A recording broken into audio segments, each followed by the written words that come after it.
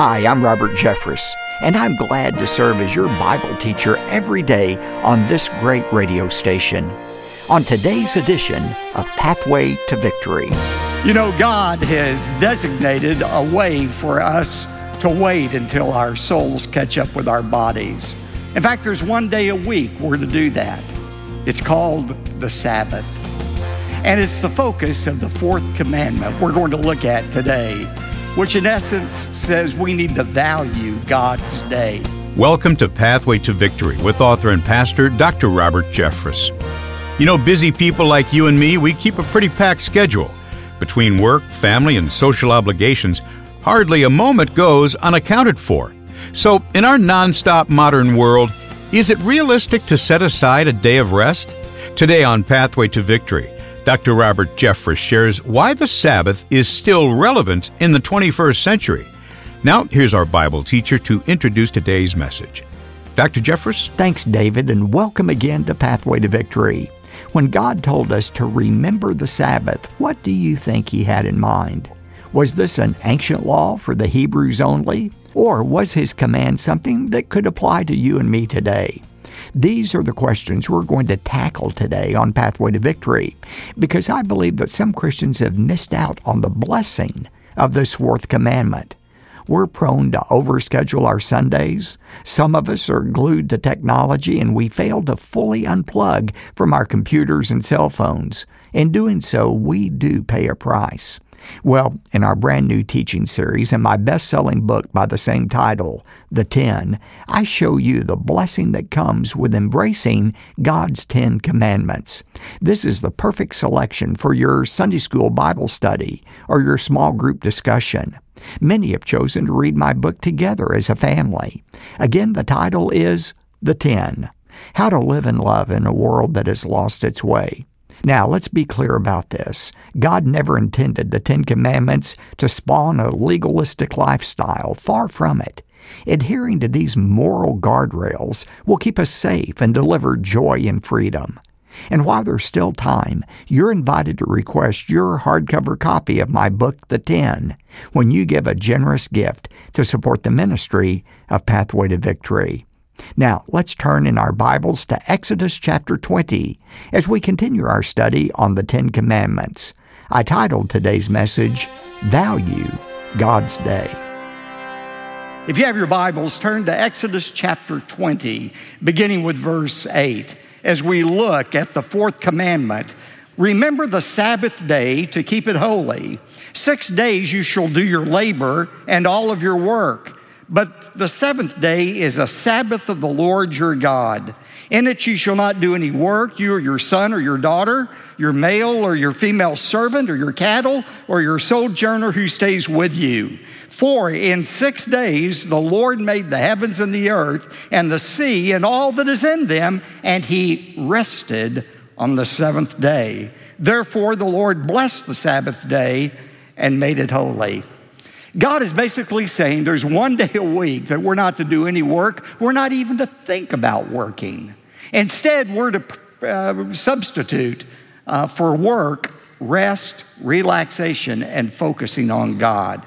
Now, before we look at the meaning and the application for us today, I want to make 3 observations about this fourth commandment. Write them down on your notes so you remember them. First of all, more space is devoted to this command than any of the other 10.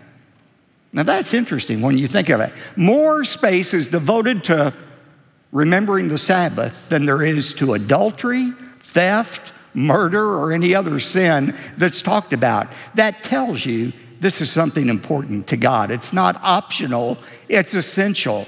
The second observation is Jesus never repeated this commandment. Did you know of the 10 Commandments, Jesus repeated 9 of them in the New Testament, but there's one commandment He didn't repeat, and it was this one, to remember the Sabbath. It's not because it's not important, but here's the reason. The Sabbath for the Jews was the 7th day of the week, Saturday. But after Christ rose from the dead, the day changed from Saturday to Sunday.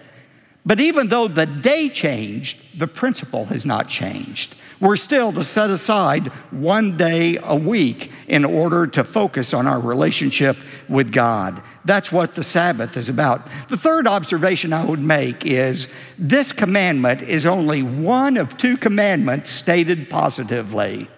2 are positive, 8 are negative.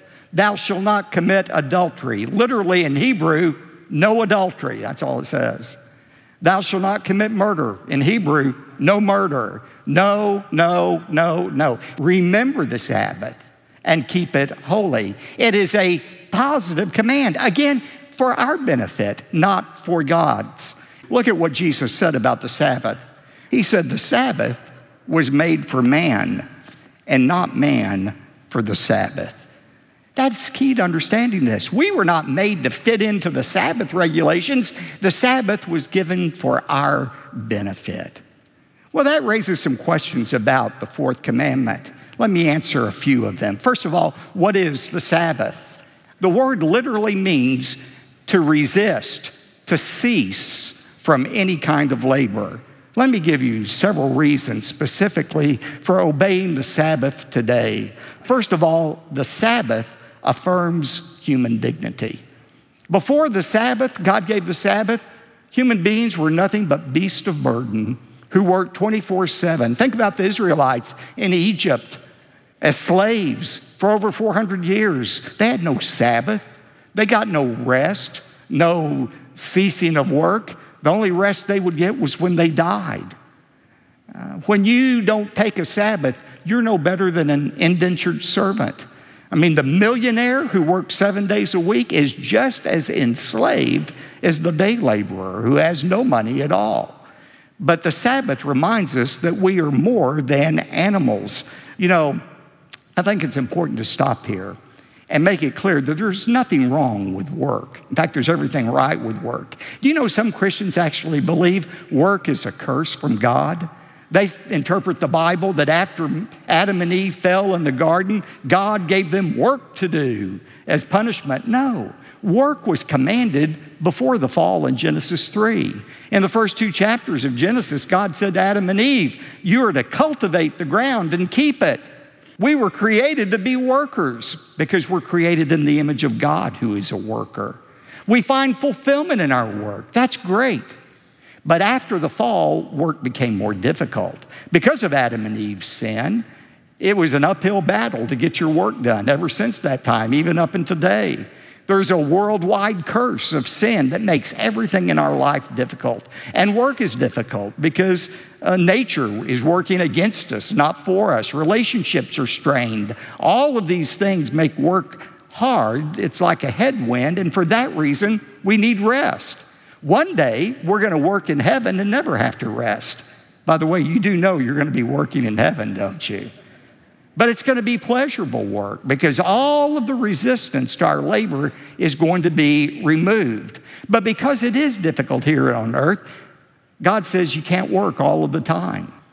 You know, studies show that people who work more than 50 hours a week suffer from depression, anxiety, high blood pressure, heart attacks, even cancer are all associated with keeping the tension without any relaxation. There needs to be once a week when we say, I'm going to stop working. It's not that I've done everything I can do, but I've done everything I need to do.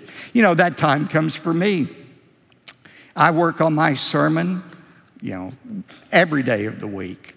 Some of you say, well, you ought to work more on your sermon. But I do. I work on it every day of the week. But about Saturday at noon, I usually come to the point when I say, I could work 2 or 3 more hours on this, but it isn't going to get a whole lot better than this. This is going to be kind of what it is, for better or for worse. I need to stop and do something else. There's something else I need to do to be a good pastor or to be a good husband or father or grandfather. It's the same for all of us. There's one day a week we need to say, I'm going to stop. By the way, Jesus illustrated that in John 17, verse 4, when he was praying in the garden before his crucifixion. He said to God, I glorified you on the earth, having accomplished the work which you have given me to do. God, I accomplished what you told me to do. Now, did Jesus do everything he could have done? No. He could have done a lot more. There are more sermons he could have preached, more people he could have healed, more people he could have raised from the dead. It's not that he did everything he could have done, but he did everything he needed to do. And that's the way it is with us. Let me give this suggestion. Not only once a week do we need a time we say enough, I think we need once a day where we say enough. You can set the time. It can be 6 in the evening, 7 or 8 o'clock, but there's a time when you say, I may not have washed every dish or every piece of clothing that needs to be washed. I may not have made every phone call or read every book I need to read, but I'm going to say enough and enjoy the rest of the evening that I have. That's healthy living, and that's what the Sabbath is all about. Second reason we observe the Sabbath is the Sabbath affirms the family. When people take a day off from working, they usually use it to reconnect with friends or family members. The Sabbath allows us to do that. You ask the husband or wife of a workaholic, would your relationship improve if your spouse took a day off a week? They would say yes. Even in today's technological world, there's more stress in today's world than there was 100 years ago when people only exerted physical energy, again, because of that ability to remain connected 24/7. And when we do, when we refuse the Sabbath, it affects our most important relationships. You may know the name of William Wilberforce. He was a member of the British Parliament. He led the abolition of slavery in Great Britain. He worked tirelessly 6 days a week, but he was very regimented about taking off the Sabbath day. And in fact, in one of his spiritual journals, he wrote, "Blessed be God for this day of rest and religious occupation, wherein earthly things assume their true size and comparative insignificance. Ambition is stunted, and I hope my affections in some degree rise to things above." I love that phrase. The Sabbath is where earthly things assume their true size.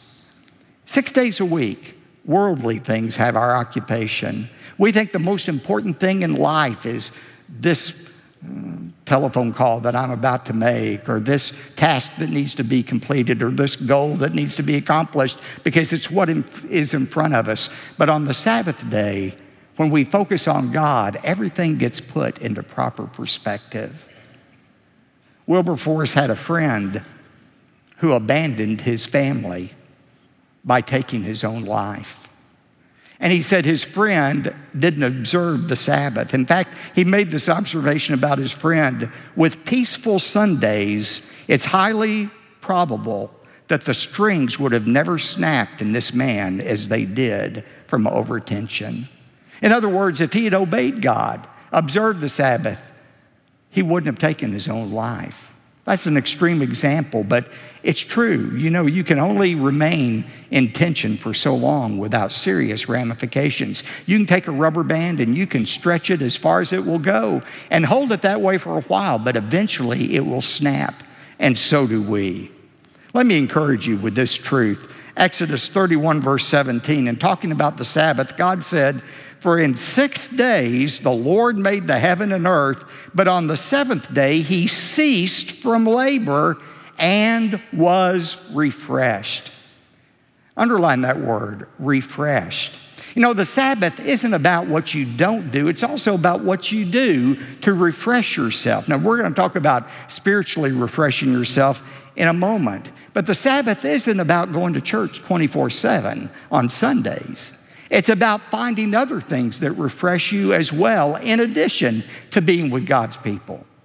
Is there a hobby you enjoy? Spend some time on that. Maybe you enjoy a sport. Maybe you like running or walking. Maybe you want to watch that football game. Maybe you want to go to the movie. That's okay. Don't tell anybody, but do it. You may run into me there. Who knows? I don't know.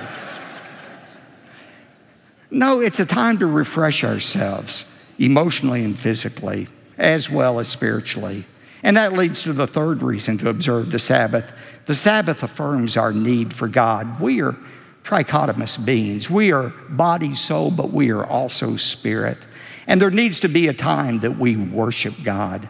Now, some Christians say, well, I don't need a church for that. I've got Jesus, I've got my Bible, I'm just going to have my private time out on the lake or so forth. No.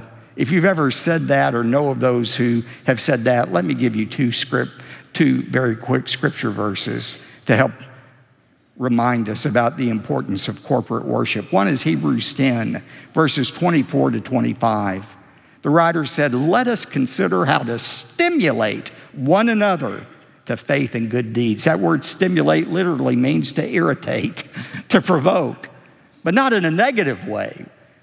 It's like a little piece of sand in an oyster that irritates that oyster until it produces a pearl. When we get together as Christians, we encourage one another. We provoke one another to greater faith. There needs to be a time we come together and remind ourselves that there's something bigger than us individually. We're a part of a body, the body of Christ, and we serve a God who is in control of everything that's happening in the world in general and in our world specifically.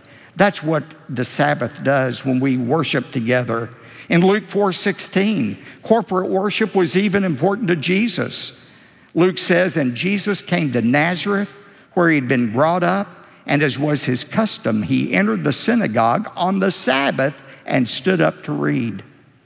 Going to worship was a custom for Jesus. And let me ask you this, if Jesus, the Son of God, needed worship, being with other believers, to remain spiritually hydrated, how much more important is it for you and me? By the way, when we don't come to worship, not only hurts us, it hurts other people around us. When you're not here in your pew on Sunday mornings, that means there's one less voice in this place praising God. There's one less person here encouraging other Christians. There's one less spiritual gift being utilized. There's one less person sitting under the preaching of God's word to transform their lives in the world. Some people say, well, Pastor, I'll have to be honest with you, no offense intended, but I just don't get anything out of church. I just don't get anything out of it. Have you ever felt that way? I have found that a lot of times people don't get anything out of church because they don't put anything into it. Let me show you what I mean. Karen Burton has written a book entitled Make Sunday Special. And she says for Sundays to be what God intends them to be, we have to prepare for Sundays to be special. I've given you just a few practical things to do to make Sundays really special for you and your family. Write them down. We're going to go quickly here. First of all, during the week, preparation for Sundays actually begins the week before.